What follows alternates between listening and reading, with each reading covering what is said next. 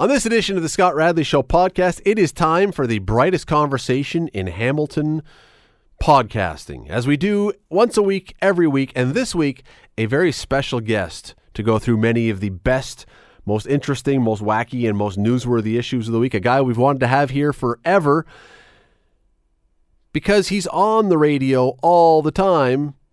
We're joined today by Rick Zamperin. Stick around and enjoy. Lots coming up.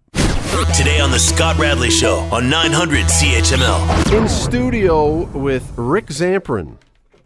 Familiar voice here on 900 CHML, but first time on the brightest conversation in Hamilton radio. Glad to have him along.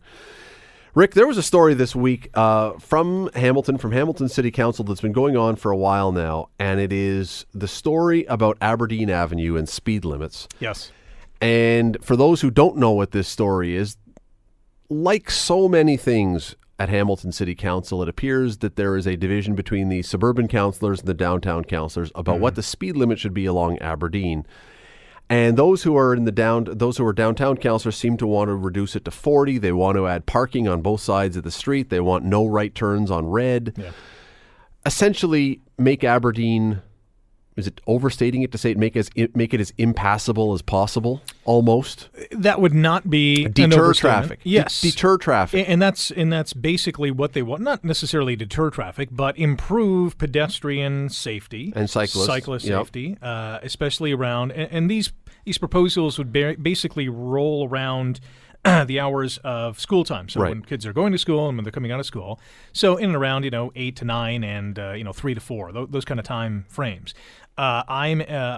Which happens also to be rush hour. Yes, yeah, smack dab in the middle of it. And I take Aberdeen virtually every day. I'm on the mountain, come down Queen Street Hill or one of the other accesses, and eventually I'll find my way on Aberdeen. Just come up Longwood and right beside the radio station, and here I am. Right now, it is an not an extremely slow street, but it is a street where you can't really whip down, especially in rush hour, because there's a lot of traffic already. So the impact of reducing the speed limit during those times, I think, will be negligible. I think the issue, though, is increasing parking on those streets, because now you have kids who should not be going, in between cars, or cyclists doing what they shouldn't be doing.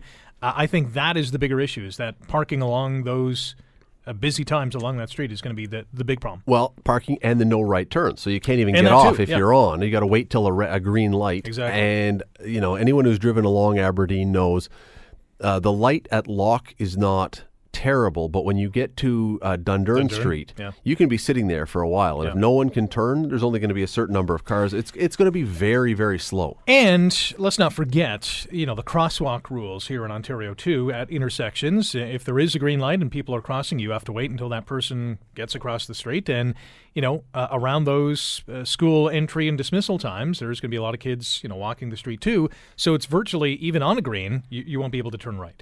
And there's one other factor that I think has sort of been forgotten about, or at least not mentioned very much, and that is we are still talking about LRT.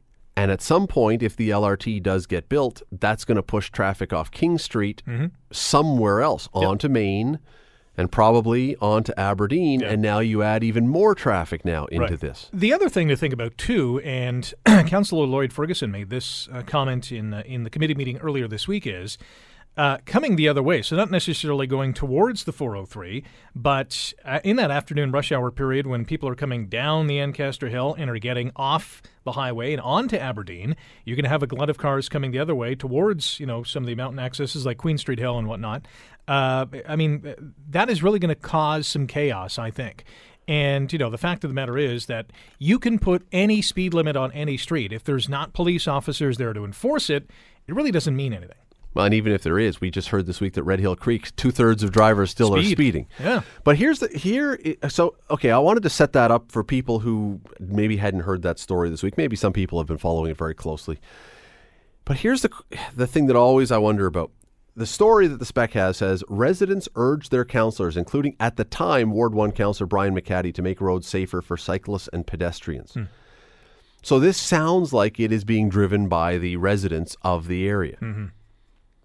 If you move into that area, do you not know what the speed limit is and what the circumstances are? Yeah, you should. So you know what you're buying? That's my question. So if you move next to the airport and then complain about the fact that there's planes flying overhead, people say, come on, you bought a house at the airport. If you buy a house on Dundurn or right there, should you not say part of buying that house is knowing that that's where I'm living and working and walking and traveling? Yeah, so the flip side of that, and the devil's advocate in me will say, there's probably a lot of long-time homeowners there who've been in those houses for a long, long time, and they haven't seen the traffic volumes that they're seeing now, and maybe now are complaining that, hey, we got to slow things down because there's too many cars on the road. There are a lot of kids on this street now going to and from school, and there's a lot more cyclists on the road.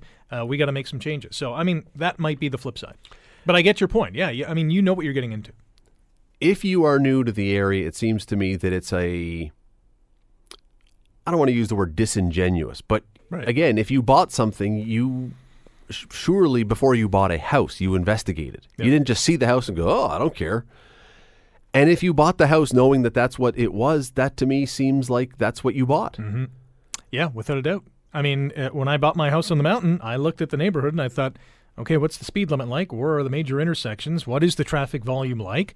No different than you would look at, crime and water pressure in your taps and whether you can get radio reception. I even looked at that when I went. Very important. No, I did. I actually did. I wanted to see if I was going to get static from some thing nearby. I want to be able to listen. But anyway, not just Aberdeen, I don't think. Certainly we've seen the Red Hill Creek Expressway speed limit be lower. There's a lot of discussion, a lot of pressure, a lot of pushing, a lot of people arguing that speed limits everywhere should be reduced around this city. At the same time, we have a stretch of the QEW that's going to go up to 110 come the fall. So who is right then? Because the government, the provincial government, love them or hate them, but they're getting advice that 110 offers some safety mechanisms because if you're driving that speed, then whatever. And then we've got people saying, there should be spots in the city at school districts, school areas where it should be 30. And I'm looking going, who's right? Mm-hmm. Well, on the highway situation, I'll say this.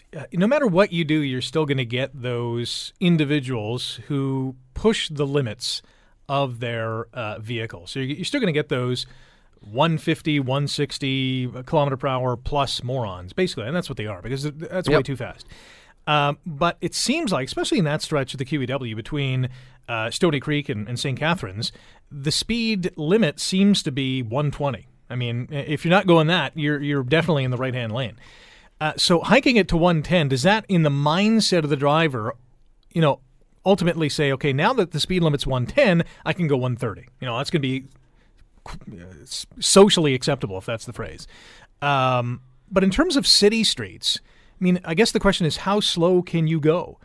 Because once you get to a certain speed, it's not really worth driving anymore. And is that the city's goal? That's what I wonder. And I don't think it's the city's goal per se, but I think there are people in the city that would like to see that, would like to see almost all cars bumped off the streets and we just become a public transit, cyclist, pedestrian city. Right. The problem I have with that is the philosophy of it in certain neighborhoods, fine. If you live downtown and work downtown and do everything downtown within a 4-block radius, great. Yeah. But our city is not designed for that. If you live in Flamborough and they want you to ever come downtown, you're not walking, you're probably not cycling, and rapid transit, public transit is not rapid. Yeah, it's not getting you here in the same day. Here's the other thing to think about too. How many tens of thousands of people in this city commute? So they're going to the Oakvilles, the Mississaugas, the Torontos. We had in 2017 a monumental boost in terms of real estate, and a big push in that was that the GTA buyer, those people in Mississauga, Oakville, Toronto, were thinking, wow, we're going to cash into these soaring house prices and we'll sell our $1 million homes in Toronto and get a great house in Hamilton for $450,000, $500,000, $600,000, pocket the rest. Now we have all these GTA people who still work in the GTA now commuting too. So, yeah, in certain neighborhoods, I can clearly see a 40 we have them in the North End, 40 kilometer per hour speed limits, and that's fine. But when you're talking about, and I consider Aberdeen maybe not a major street, but it is a street that connects you to the highway. It is a street that connects you to important places in the city. It's a vital kind of artery, even though it might not be in the artery subtext in terms of how you plan a city, but it's a pretty important road in this city. Well, and it's going to, as you said, if you reduce it and you put the parking on both sides to what will whittle it down to one lane each direction way, now, and no right turns. I mean, you're going to be. It is going to have the impact of blocking cars getting off the highway onto Aberdeen, getting to the highway, getting down from the mountain. It is going to be. There's going to be a ripple effect. This is the butterfly effect. Yeah. It's not just that street that will be affected. It's a major choke point, and anyone who takes the Queen Street Hill between, let's say, 7 and 9 in the morning, or 4 and 6 in the afternoon, and there's some moments throughout the week, give and take. You can add another 30 minutes here and there, but it takes a while to get up and down because there are so many vehicles, and more so down than up. But the fact of the matter is, if they do what they want to do, or they're planning to, or at least talking about doing on Aberdeen, think about the ripple effect here. So now you're going to have people saying, you know what, I'm not going to use this street anymore. I'm going to use the West 5th Hill. I'm going to use the James Street Hill. And that may be the goal. And that may be the goal too, but that is now going to put more pressure on those areas which are already clogged up. We only have a minute or so left here, but let me throw out this other quote by Maureen Wilson, who, and I don't know if this is a fair quote or not, and a lot of people loved it, and so they would certainly say it is. Our children come first, or your 5 minutes of commuting. The health and well-being of our children should come first. I'm getting fatigued, honestly, with politicians who anytime anything is going to be done go, so people are going to die. Yeah. In this one, look, I'm not going to argue that there are not children along here, and she may be right. The only issue I would have is I think that when you just say your 5 minutes, I think it's going to create more than just my or your 5 minutes. This, as you say, is going to ripple across the entire time's up area. By a few thousand. Yeah, and that's a lot of people. You know what the answer is? They just have to build another mountain access. That'll lighten the load. Yeah, that would work. Yeah, I mean, it would work. It would work. It would work. I don't know if there's an answer. I mean, what if you were to put barriers up like in the bike lanes but along the sidewalk so that kids and people could walk safely along the sidewalk without a... Because here's the other problem. If you're going to have extra parking now on that street, right, now you got to have bike lanes as well. Yep. Now do you even have room for cars? You have no room. And all those measures come with a cost too. Whereas lowering the speed limit, you don't have to spend any money apart from new signs. It's a difficult one. Nobody wants kids hit by a car. Nobody does, and nobody wants people driving along there at 90. That's not it either. But I do wonder sometimes, and I'm not even talking about Councillor Wilson. I just in general, if we are not in some ways pushing to make certain parts of the city undrivable on purpose. Yeah.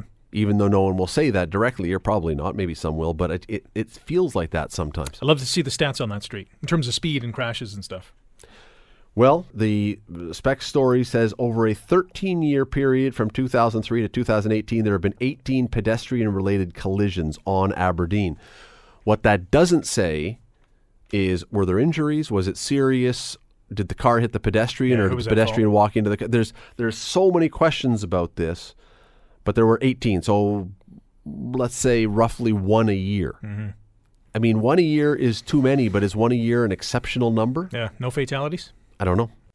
You're listening to the Scott Radley Show podcast on 900 CHML. Now, Rick Zamperin. Yes. We are an hour or two or whatever it is away from the NHL draft, and of course this leads to lots of trade talk. Who is being connected to the Leafs?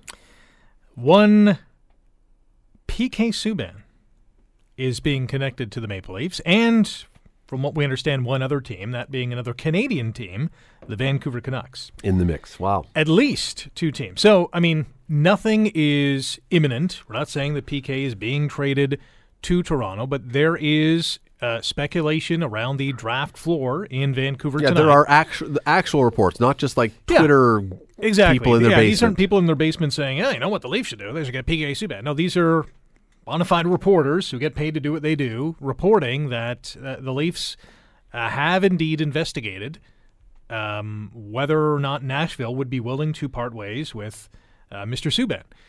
Obviously would be an upgrade, a big upgrade for the Leafs blue line, because we all know that Jake Gardner's in all likelihood not going to re-sign with Toronto unless they move some other pieces to free up cap space, but they simply won't be able to afford him. He makes 4 and change. He's going to get well north of 6 or maybe even 7. I mean, there's going to be a team out there that's going to dish out that kind of money. And the Leafs will be getting papal dispensation to have a higher salary cap than everyone else in the league by $20 million so that they can get all these guys that are being talked about. Because this is the interesting thing, that it would require a big trade going away again. Correct. Because we'll see. Anyway, if anything were to happen, we will tell you instantly. Mm-hmm.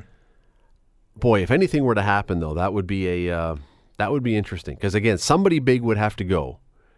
So, yeah, I mean, the Leafs only have just under $8 million in cap space. Mitch Marner is asking, obviously, for big dollars. They already signed John Tavares and Austin Matthews to enormous dollars. And they're not being traded. And they're not being traded. They're both $11 million plus. Willie Nylander's just south of $7 million. So whether it's Nylander or Marner or, Connor Brown's name has been kind of hot in trade speculation. One of those guys is going to have to be part of a package to bring a Subban to Toronto. If it happens. Every time these kind of things happen, I always feel like if we know about it with the Leafs lately, they're so tight-lipped. If we know about it, it's probably not going to happen. Right. But it's boy, when this started going on Twitter based on this report, and it was from Elliot Friedman from Sports. I mean, respected journalist. Yep. You go, huh? Well, and if you're a Leafs fan, now you're dreaming. Now you're in intrigued. dreamland, right? Until the Vancouver Canucks get them. Exactly. And it's even more reason to hate the Canucks. By the way, I almost blurted something out and almost got caught because as we were talking, right, a story broke about what happened? The Leafs. A Pierre LeBrun tweet came across. Uh-oh. So I haven't been paying attention to Twitter while you're Yes, well, a tweet came across, and it says, official, the Toronto Leafs have traded Mitch Marner and William Nylander to Nashville Predators in return for PK Subban and Victor Arvidsson. And then I looked and I think, there's only 900 followers. This is a fake account. Not true. Yeah, stand down. You had me there. Stand down. It's got a picture of Pierre LeBrun. It's got the whole deal. These trollers. And then I looked at his name, @_Ryan81. That would not be. So what's Pierre that trade LeBrun. again? It was Marner and Nylander for PK Subban and Arvidsson. I almost gasped for a moment, and then. Wow. This is the problem. That's not going to happen. This is the problem with social media. Yes. You're listening to the Scott Radley Show podcast on 900 CHML. There was a story out this week that everybody, I think CHML may have run this one in the news. You can tell me. You were the guy who did the news. But everybody jumped on this because it had all the elements of one of those stories that people go, oh? Do the Scooby-Doo? Yeah. Everyone stopped going, oh? Kids are growing horns on their head from their iPhone use. Did you guys use this? Yeah. Scott Thompson did his commentary on this too. And that's the only Barty part we know that they're growing. I'm sure there's other things happening. Well, I'm frankly way more concerned about like brain cancer or something. I'm still waiting for 15 years from now they're going to say, oh, by the way, those phones, they were all emitting radiation and you're all dying. But, okay, so you get the headline of kids growing horns on their head. What could possibly be a better lead to go into a story? And everyone, as I say, goes, really? Wow. And they talk about it with their friends. And then you dive into it a little more. And it's not quite that. Yeah. They are technically, as the Washington Post writes, technically they are enlarged external occipital protuberances. Doesn't sound as sexy. Horn is better than that. Yeah.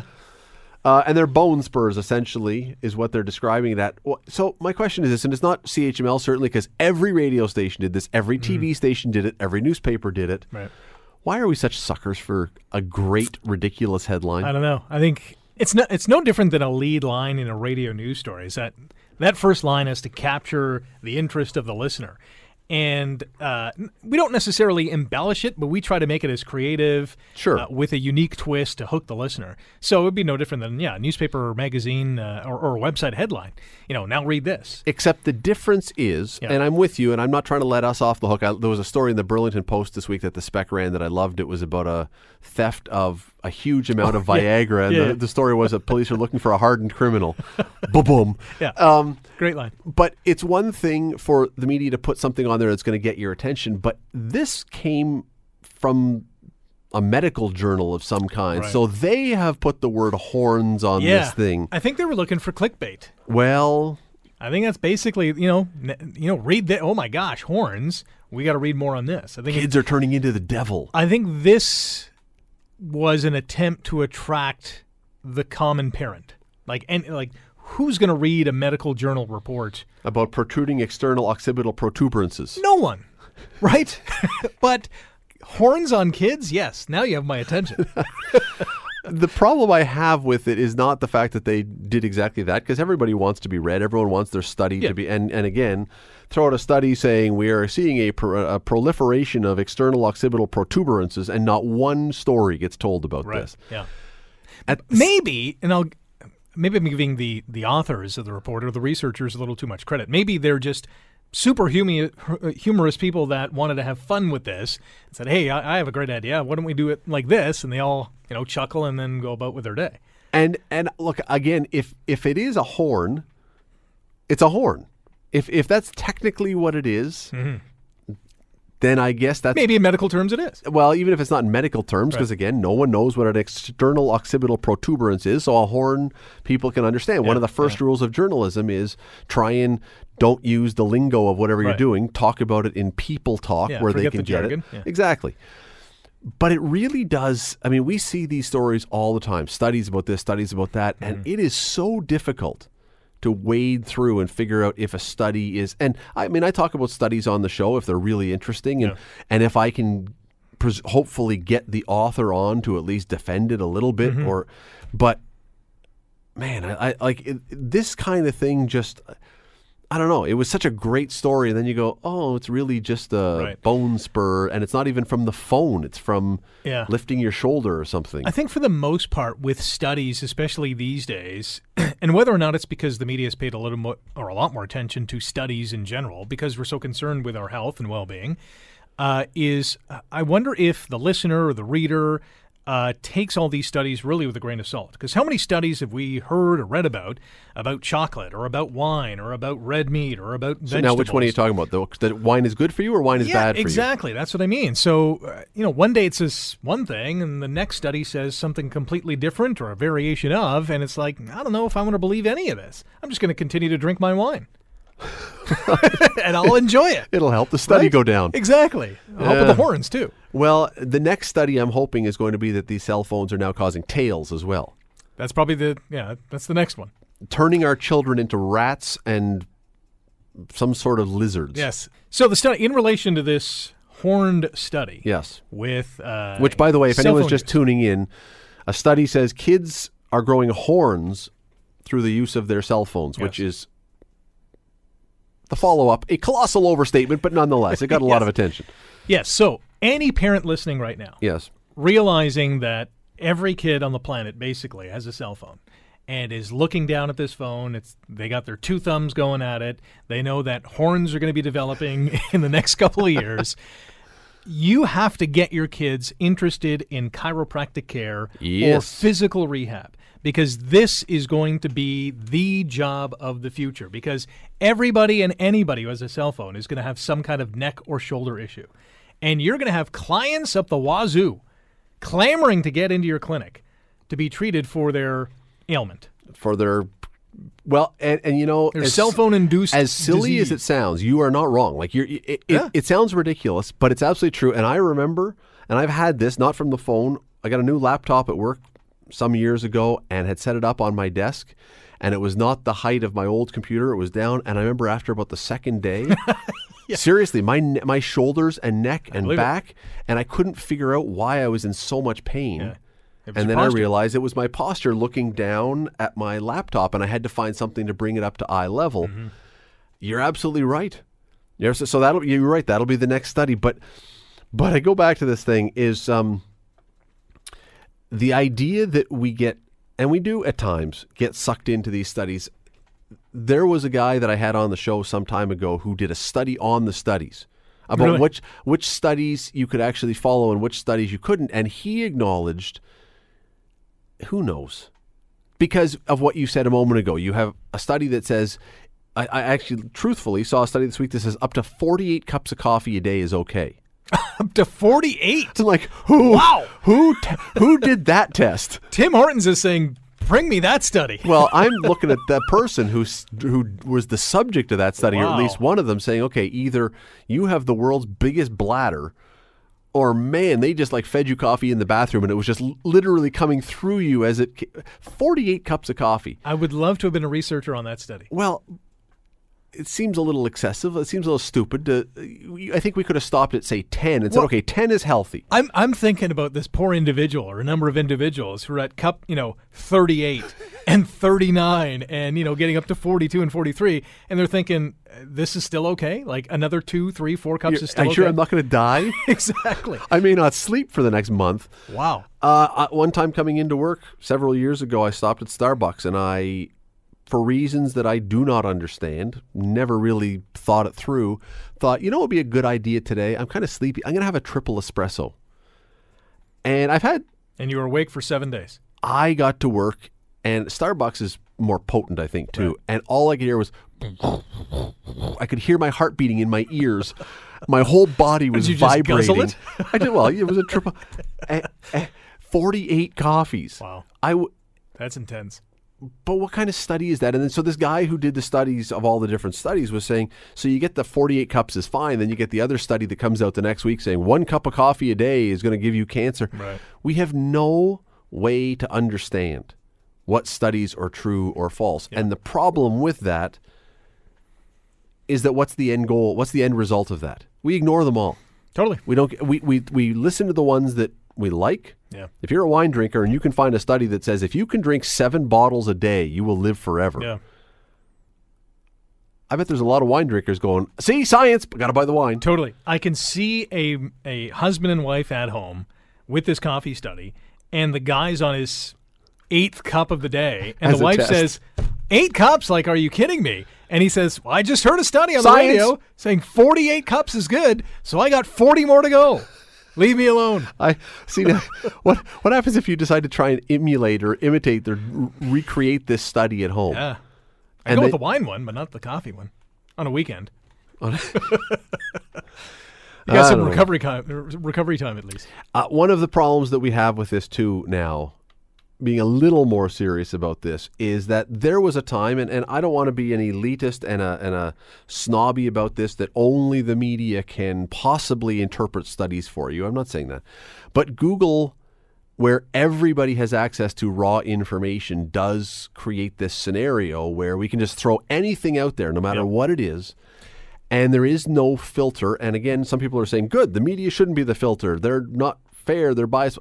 But at least there was some attempt, some of the time, to try and wade through what is and is not legitimate. Yes. Pre-internet was Would this have got any interest? Would this have got a story pre-internet? Probably not. Probably not. I'm just saying everyone has a PhD because they can go on the internet and Google something and say, oh, that's healthier, that's unhealthy. I mean, I don't want to bring this up, but that's how the anti-vax movement really got its legs. Is that someone went online, obviously off this now debunked autism, study on vaccinations, and started spreading this false information. Ever been on WebMD? I have. WebMD, I am convinced, and people can do the test on this one. If you go on because, I've got a tickle in my throat, right. 6 clicks in, you better call your doctor. You may have thoracic cancer. Yes, exactly. If you have a slightly sore ankle, you better check with your doctor. You may have lower lumbar cancer. It gives you every possible scenario on the planet. But they all go to cancer. Eventually, every thing that you find on WebMD always takes you to cancer. You're listening to the Scott Radley Show podcast on 900 CHML. There is a court case in Ontario going on right now, and it's presenting an interesting situation. It involves a sentencing. He's been convicted, but it involves possession of a loaded handgun, a black man in Ontario, and this has, though, led to human rights people, ethnic organizations as they're being described, to have standing at this sentencing somehow to argue that, like the Gladue sentencing, which is now an Indigenous thing, where because of historic wrongdoings having been done to Indigenous people, that judges should possibly try to give more lenient sentences because they've had a difficult upbringing or whatever, that now courts should take into account those same matters when black people are in court. So you would have, if you have a difficult upbringing and you get convicted of a crime, that you should get less than you would have otherwise. What do you think about that? So my first thought was, are only black people having difficulty being, the transition from children to adults? Are there no white people or no purple people, Asian, whatever the case is, having difficulties going from childhood to adulthood? Not all black homes have issues. Not all Chinese homes or Caucasian homes have issues. So, we're preaching equality in one sense, and in another sense, we're saying, okay, we can't be equal in this regard because of these certain circumstances. This is really ass backwards to me. Aboriginal and black people are disproportionately before the courts and jails, courts have long noted. And so what they are trying to say here is that, then here's a quote from, who is this a quote from? I don't know who this is a quote from, but someone in the case. There are systemic and case-specific factors that lessen your moral blameworthiness for this offense and soften the impact of general deterrence. See, the part that lessen the moral blameworthiness for the offense, and I want to get to your point in just a second about what about others. I get very concerned in our society, period. It doesn't matter what race, nationality, age, whatever.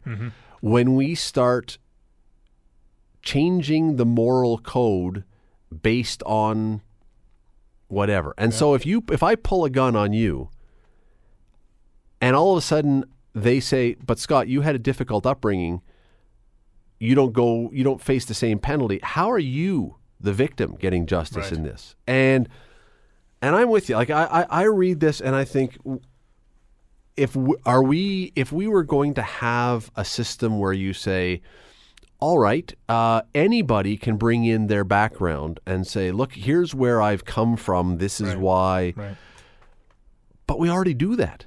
We already have pre-sentence hearings. We already have statements. People can make the lawyers. Well, and the lawyers can argue for why there should be mitigating factors. That already exists. Right. I'm wildly uncomfortable with the idea of inserting race into this as something above your circumstance. Well, let me give you another example that all women can use. If we want to go to race, women in this case could easily say, we've been under the thumb of men since the dawn of time. My circumstances are different than that of a man. I should be treated differently. I should get a different sentence, yada, yada, yada. I think this is a rabbit hole that we should not be going down. If you do a crime, there should be a certain set of parameters that here's the crime, here's the penalty options. And it should not be based on upbringing, race, sex, anything.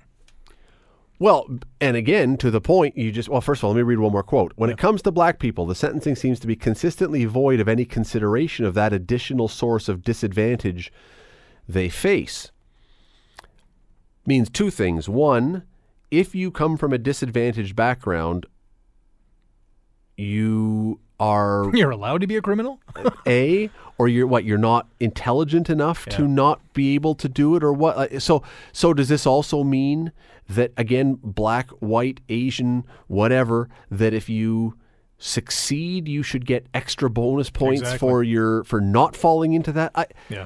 Our society has been built, in my mind, on the theoretical, and I know it's not perfect. By no stretch is it perfect. Some of the things that people are saying here is true, that there have been systemic problems in the past. But on the theoretical belief that we are equal. To formalize something that says we're not, to me, is problematic. We should strive for that equality, not write it into our laws that say, oh, by the way, because you've made a mess of things before, we're going to write it in that there are now special groups that get special treatment. Before, you didn't get a fair shake as a child, so we're going to let you off a little easy here because you robbed a bank. I mean, think of all the people who have grown up in those disadvantaged homes, one-parent homes, or, in the sketchy part of towns, and they managed to find a road in which they could succeed in life. As you said, should they be heralded? Yeah, but I mean, monetarily, or if they're given, if they commit a crime somehow, whatever the case is, they should be, shaking a bigger finger at. I mean, it just does not make any sense. How many times have we heard stories of victims of some kind of crime who talk about the trauma they face when the person who committed the crime either gets acquitted, although we can't really say then they committed the crime, but you know what I mean, or when they get released now on parole or probation, and they're saying, this person is now out of jail. I'm horrified. I have to I've now got PTSD, or I've got getting re-victimized. Well, so now you talk about a bank robber or something else, and we say, well, because of your background, you don't have to serve as stringent a penalty. Does that not then penalize the victim who now didn't do anything wrong, may also have had a difficult background? And now, see, and this is the rabbit hole you're talking about, because now can the victim say, well, wait a second, I've had a difficult time with this. Mm-hmm. My difficult time should usurp his difficult time, or her difficult. Whose difficult time is more than the other? And what if the victim also came from a troubled background and has just tried to overcome stuff? When we start to write, the word is not racism, because I think the argument here is trying to eliminate racism, but when we start to write special treatment for race-based things into our laws, man, it seems to me like we are walking down a really dangerous path. And not just race. It could be sexual orientation. It could be gender. It could be anything. Ideally, we should be striving for equal. If anything, our justice system in this country should be a little bit tougher. I don't want to say it should be American-like, because there are several instances, and there have been examples of this in the past, where it's a little too strong-handed in terms of the penalties that certain individuals get. The fact of the matter is that I think we need a little bit more teeth to our justice system, but I'm all about the fairness. We can't be picking and choosing because of past experiences, who should get what in terms of a penalty. That's a very dangerous game.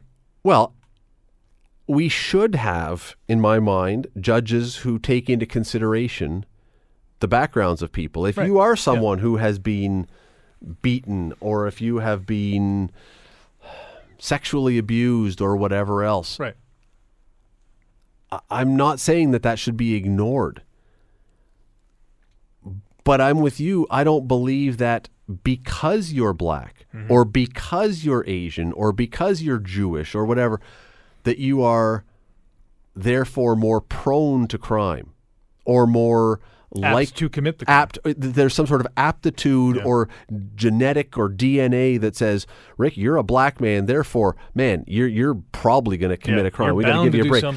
That is racist. Exactly. And so the thing that we're saying is we're trying to avoid racism, and how are we doing it? By applying a racist prism by saying you are incapable of not doing those things because you're black. Yeah.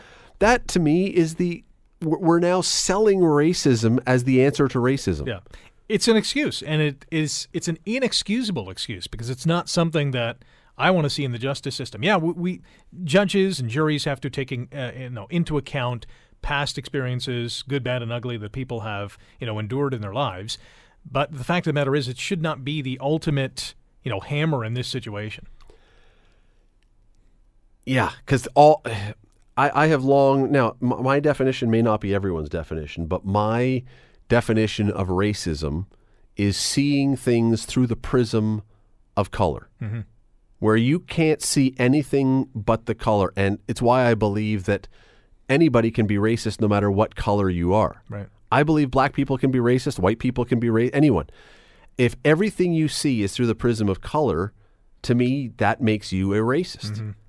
And if we're then going to apply that prism to our legal system that says, because you're black, we are going to be much more likely to consider you to be incapable of controlling yourself? Yeah. Isn't that exactly the stuff that we've been trying to tell people? No, that's not true.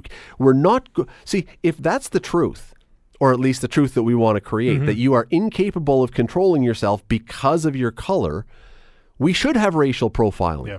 Because that would mean that black men are more likely to commit crimes. Yeah. We don't want to do that. We're arguing against that. Yep. And then we're saying, but if they do something, you got to give them slack because they're here's the reason why.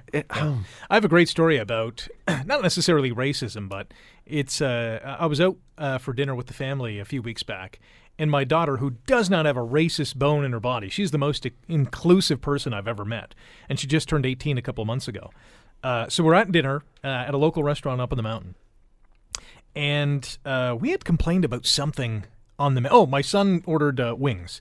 And they really, I mean, we all had a taste of it. We all agreed that, they weren't really up to snuff. And we told the waitress, you know what, we enjoyed the meal, but these wings were a little, meh.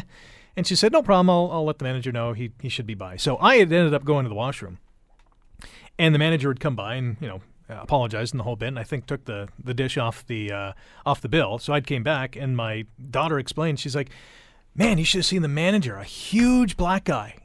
And I'm thinking, wait a minute. Why don't you just say a huge guy, a huge man?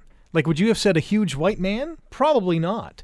And I don't think she meant it that way, but I mean, that was the description that she offered to me. So I didn't really necessarily set her in her place, but I just thought, you don't really have to add the black. It's just a man. It's just a person. It's a human being. And he just happened to be a large individual, and he was. So I know it's a little off tangent, but, in the, a person who is, as I said, the most unracist person that I ever have met in my life, and the most inclusive person, just for her to blurt that out was kind of intriguing. And she is not racist, but look, this is not an argument that there are not people out there who are. This is not an argument out there that there could not be judges who judge black men or other groups more harshly. Of course there can be. And I do believe probably that there have been black men who have done more time because of the color of their skin. Right. But this is not the kind of thing I don't believe that you can write into our laws.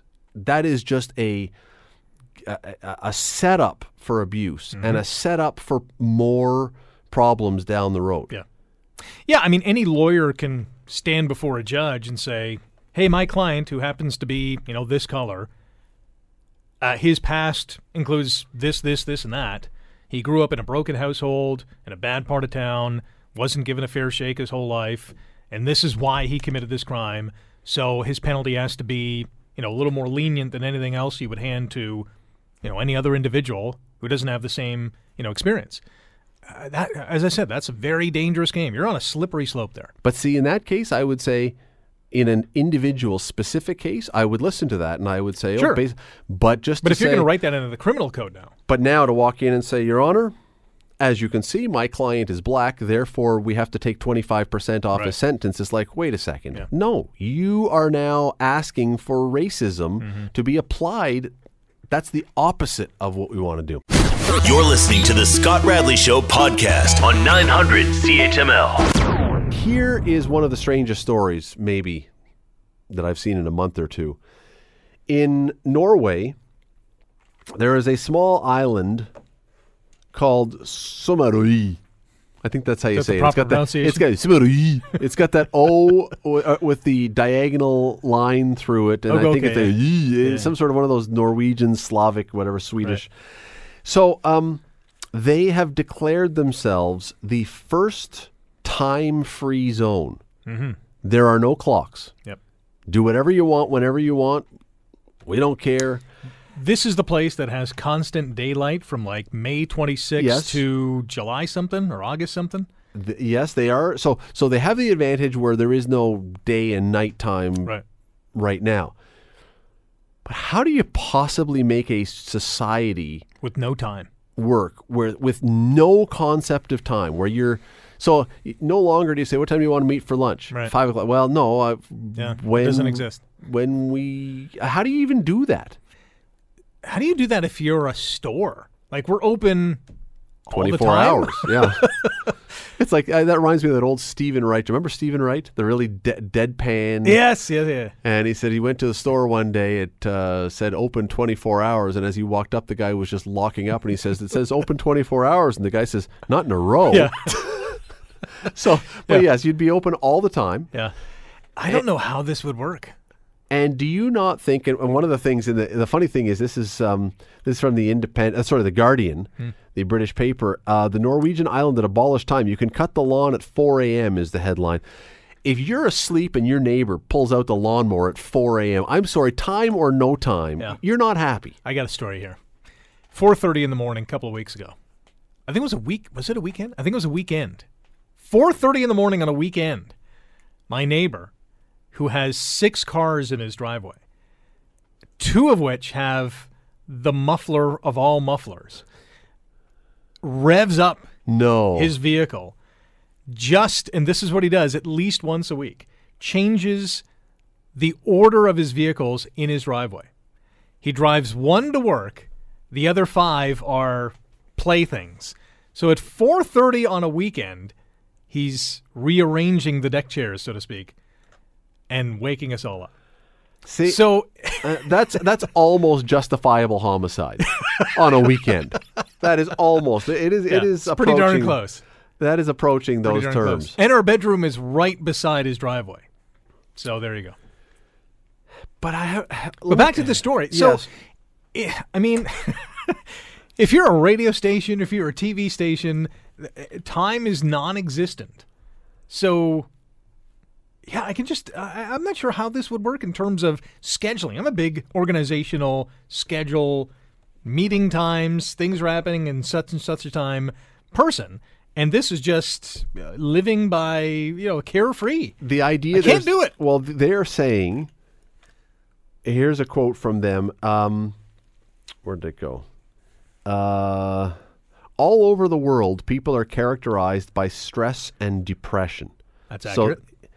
And in many cases, this can be linked to the feeling of being trapped by the clock. So they're saying we are going to remove stress and depression. Right. If I no longer know when I'm supposed to meet someone, when I'm supposed to be at work, who's going to be at work, when I'm more stressed by that than at least the and I'm not the world's most organized person, but at least I have some concept of, okay, I got to be here at this time and I got to do this today. Right. So this community is not necessarily removing the days of the week, because now I'm thinking about... It would have to. If there's no clock, you can't have a week. You can't have a calendar. Yeah. You can't. I'm just thinking about garbage collection. When do I put my garbage out? You put it out and they'll come whenever they decide to come. But then again, is anybody showing up for work because what time you're supposed to be there? What makes this even more bonkers is that these people presumably are not cutting themselves off entirely from the rest of the world, which does still have clocks. How do you not have a clock? How do you not run on some sort of time schedule? It's an island of 350 residents that are doing this experiment. But if you've got 350 people, is there a doctor on the island? I don't know. Is there a grocery store on the island? So you need a doctor's appointment. I'm sorry, doctor, I don't understand time. I don't do time. Well, you better do time or else you're not going to get in to see the doctor. You know what's going to happen is this community is going to miss Christmas because they have no concept of time anymore. All of a sudden it's December 28th and the kids are going to be like, wait a minute. We just missed Christmas. Well, who knows if there's any kids. Although children will still have to go to school. Well, how do you know when school starts? What time do they got to be there? There is no time. You just show up. When you wake up. This to me is one of those hilariously brilliant examples of the strive for utopian whatever, that it'll be perfect. It'll be wonderful until you actually say, well, how does this then work? And you go, well, I don't know. They're trying to get the best of both worlds, and this is an impossibility. I can't see it working. There have been other places that have talked about trying this. Now, we haven't seen this here. This would be very funny, actually, to do it. Like I'm thinking specifically of CHML. When is your show on? Anytime. Scott Thompson's on the air. I walk in and go, hey, out of here. It's my turn. It's my show time. Well, wait a sec. No, I'm on. No. There's no time. Yeah, there's no time. I'll grab the second mic. We'll just talk simultaneously. There you go. When's Bill coming in? We don't know. Yeah. When's news? Whenever. When we decide there's news. That would when be we feel great, like actually, to tell you the truth. I could just put my feet up, maybe do a cast every 90 minutes, even though I wouldn't be counting the time. Who would know when it is? Yeah. Who would know when it is? Maybe once a day. You really couldn't have weather and traffic on the 9s. No. The weather and traffic on the... Wow, our society would just... Could you imagine? Man. I mean, it is brain bending, and I've been trying to do this. It is really brain bending to try and imagine eliminating the idea of time from our society and how it would. And maybe I'm the only one, but it seems to me that it would cause way more stress than eliminating stress. Yeah, we're so, I think, conditioned to, especially nowadays, to being places at a certain time, getting up at a certain time, your work schedules, your home schedules, your kids' schedules. Everything is predicated on doing something at a certain time. You cut the grass on the weekend, or you got to get up at a certain time to go to work for a certain time, and you have lunch at a certain time and dinner, and yada, yada, yada. Man, this is chaos. Think of, you've been on a vacation somewhere, and that's the one place where we say, oh, well, look how relaxing it is. I go away on vacation. There's no clock. I put down my phone. I put down my watch. But there's still a clock. There is still dinner between, now it may be between 5 and 8, so you've got a loose schedule, but there's still a time. Mm-hmm. Just the idea, and the idea that, and plus, I mean, could you imagine if everybody took all their vacation and tried to live that every single day? Wow. We wouldn't want to be on this planet. I wonder how long I could last just forgetting about time. Like if I took a 1 month vacation, how long would I last before, I looked at the clock to figure out what I had to do? Well, first of all, we wouldn't be doing it right now because in about the next 3 minutes we have to go to a break. Right. So Donna would be coming in here and strangling me to tell me to get off because we got to get commercials in there. So that would be the first thing. So on this particular show, we can't really do it. Okay. But you're right. I would bet you that if we were to do an experiment, in fact, anybody who's listening right now, try and do this weekend. Not look at the time? See how long you can go before there is something that you are doing or have to do or want to do that involves you being or doing something at a particular time. Right. It's impossible. You will. I'm convinced you will not go 5 minutes. And that sounds ridiculous. Wow. Well, you know what? What I got to... The NHL draft is on tonight. I got to see that, or a show is on, or I got to go visit my friend, or I got to talk to... Maybe not 5, maybe 15. 15, I bet, would be the longest you would go without looking at a clock, being aware of the time. I'm going to try it out this weekend. Try it out and see how long 15 is probably a good, without any reminder of time. I'm sure it's almost impossible. How many times are you in your house and you just happen to look at the clock just to see what time is it? Should I be doing something now? Is my favorite TV show coming up in 5 minutes? We're staring at our phones all the time. They have time on the phones. It's nonstop. Yeah. It is nonstop. I don't know how you would possibly do it. By the way, where did the time go?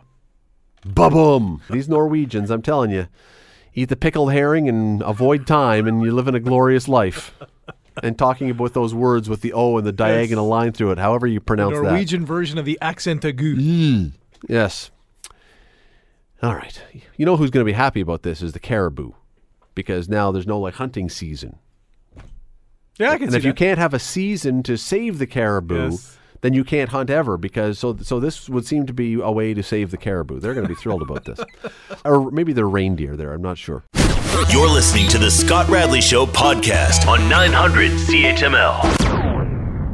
Rick, as we bring it home this evening, I've waited for the oddest story of the week, the story that I think is the craziest story of the week. Okay. And it just happens to be perfect because you're a sports guy. And it's this story that came out this week that the Tampa Bay Rays are wanting to split time with the Montreal Expos and have one baseball team playing in 2 cities simultaneously as the, Tampa Montreal X-Rays? Right. That's what I want to call them, the X-Rays. Great name. But the good name is where it ends. Because to me, this seems maybe like the stupidest idea anyone's ever had. That's almost a headline I have in my blog today when I wrote about this at 900chml.com. Listen, if you're a Montreal Expos fan or you live in Montreal and you want to see baseball back, I think this is a good story because Montreal's back on the front burner. MLB, Rob Manfred, the commissioner, is talking about it. Tampa Bay, at least, the principal owner, Stu Sternberg, is kind of hinting that, Montreal would be a great option or half option, I guess, for his team because it would be a split season. They'd play the first half of the season in Tampa and the second half in Montreal. So if you're an Expos fan, okay, you're back in the news. You're back on the front page, which is good. But the fact of the matter is there are so many hurdles in this scenario, it's not even funny. The first of which is Tampa Bay, or at least the Rays, have a lease deal with Tampa Bay St. Pete's that runs for another 8 years. 2027 is when their lease expires at Tropicana Field, which is the most horrendous, depressing facility. I won't even say ballpark facility in the history of humankind. I mean, it's It horrible. looks like a cannery Yes, inside. It's got that same amount of lighting. it's horrible, and they average 14,000 and change. They are 29th out of 30 teams. The Miami Marlins are 30th. They have a new stadium, or a newish stadium. It was built in 2012, and they just stink. That's why they can't draw any fans either. But a month ago, when the Rays were playing the Jays, they drew just over 5,000, an all-time low for Tampa Bay. So the first hurdle is the lease. The biggest issue in this whole story is the ownership group of the Rays want a new stadium. And clearly they need a new stadium because fans are just not showing up because the team is pretty darn good. They're over 500. They're in the playoff hunt. They have some marquee names on the team, but the stadium just stinks, so nobody wants to go. But And- don't you get the sense though that Tampa's the real play here is you do what Hamilton has been this forever in the NHL. Mm-hmm. If you don't give us a new stadium, we're going to Montreal. Right. To me, this whole thing is Tampa just trying to flex its muscles to Yes. get a new stadium. Yep, exactly, 100%. This is the ownership group saying, if we don't get a new stadium, we're going to Montreal or somewhere else. But easier said than done because unless the city is willing to say, okay, this lease deal is null and void, we'll rip it up. The team's not going anywhere, so they can huff and puff and do whatever they want. The real question is whether Major League Baseball is going to get involved and say, okay, Tampa Bay, we'll help you out in this regard. We'll cover some of these costs to break this lease or tweak the lease, and you can play some games in Montreal. But that brings up another hurdle. Can they play in the Big O? Because there's going to have to be millions of dollars in improvements to Olympic Stadium for a Major League Baseball You can't do team that. to play for half a year. Yeah, the Jays can play 1 or 2 games in the exhibition season. But when the Jays play in the exhibition season, they don't even play their good players because the field field's is so so bad. horrendous. You don't Yeah. want to hurt them. Exactly. So you can't. No, you would have to. Montreal would have to be building a new stadium, Yes. probably 30,000 seats or something like Yep. that in the downtown. Which today, even if it was at a low, not fancy, not glitzy, would be 300 million, 400 million. Yeah. Probably. And is anybody in Montreal going to do that without a guarantee that that team is there full time Exactly. or that they're not being used? Look, there's a hockey arena right now in Quebec City Yeah. that they were kind of told again, like Hamilton, hey, if you build a new arena, Team's going to come. and guess what? It's now sitting there They're vacant. still waiting. And meantime, Seattle has an expansion team. And then you turn around. So now you've got Montreal with a stadium that's only going to be used for half the year and maybe can get it. And then you tell the people in Tampa, oh, by the way, the team is only going to play here half the year. Well, Montreal might be excited at first about it, but all of a sudden everybody in Tampa goes, well, why am I going? So now you have nobody there, literally nobody, for your first half of your year. Because they're there for the non-exciting part of the year. The second half of the season after the All-Star break is when things heat up. You're in the playoff race. Teams are sliding. You're making a charge, whatever the case is. You want to go to the ballpark to cheer on your team. Come playoff time, do they go back to Tampa Bay? Do they play a game in Tampa and a game in Montreal? It's like how does Tampa Bay? Have you ever been to Tampa? I have not. I've been to Miami, but I haven't been All to right. Tampa. Well, it's a beautiful, beautiful city. I'm sure it is. How does a city that beautiful find a stadium With a dome. with a dome that looks dark, that Yeah. looks like it could be a garage? If you I know Miami is what it is because the team has been, with a couple of exceptions where they peak for a year and they win they a sell world off all their championship, players. but they generally stink. Tampa's had generally a pretty good team over the years, but they're in such a horrible. If you're living in Tampa, in a beautiful, beautiful place, it seems to me the last place you would want to go is into a place like that. I'm sure it's nice and cool Well, because of the AC, but man alive, that's just the worst stadium on the planet. except for the Big O. I don't know. The two of them might I be don't know. 1 and 1A. Yeah, that'd be an interesting. So now you're going to have a interesting team for the first in year the or two two. worst stadiums. Yes, we're Yeah. going to. That'll be a good pitch to the free agents too. Oh, you don't have to play all your games in Tampa Bay's horrible stadium. Oh, really? Where are we going? The Big O. Oh, Yeah.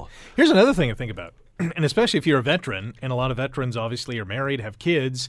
So now you're asking these families to split their time between the two cities.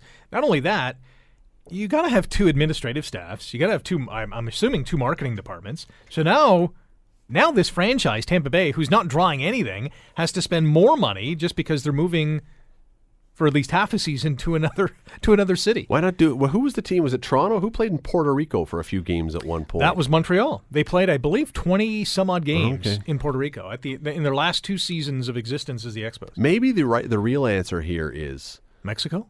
well, I was going to say that there are enough stadia out there, college or whatever, of 15 to 20,000 minor league. Have one team in the league as a barnstorming team. Mm-hmm. Every other team has a city, and you are the rest of the world's team. You're the barnstormers. So you play a couple series in Mexico and a couple in Idaho Yeah. and a few in Iowa and a few in North Dakota and wherever Right. else. Now everyone else has their team for a few games. Or you don't have no home venue at all, and you're just On the road. You're on the road all the time. Wow, that would be a draw for free agents. Yikes. Sounds a little bit like what was going to happen when who was going to build a new stadium, and Hamilton was going to have an NHL team for a year or so when we tied them over. Yeah, that would have been a real good thing too. Yeah, Hamilton, we're here to be dumped on. Yes. Come, please step on our heads as often as possible, NHL. We love it when you do that to us. The Scott Radley Show. Weekday evenings from 6 to 8 on 900 CHML. The Scott Radley Show podcast is available on Apple Podcast, Google Podcast, and wherever you get your podcasts. I'm Scott Radley. Thanks again for listening, and do not forget to subscribe to this podcast. It is free. You will never miss an episode, and also be sure you rate us and review us. Whatever you think of us, we'll take it. Thanks for listening.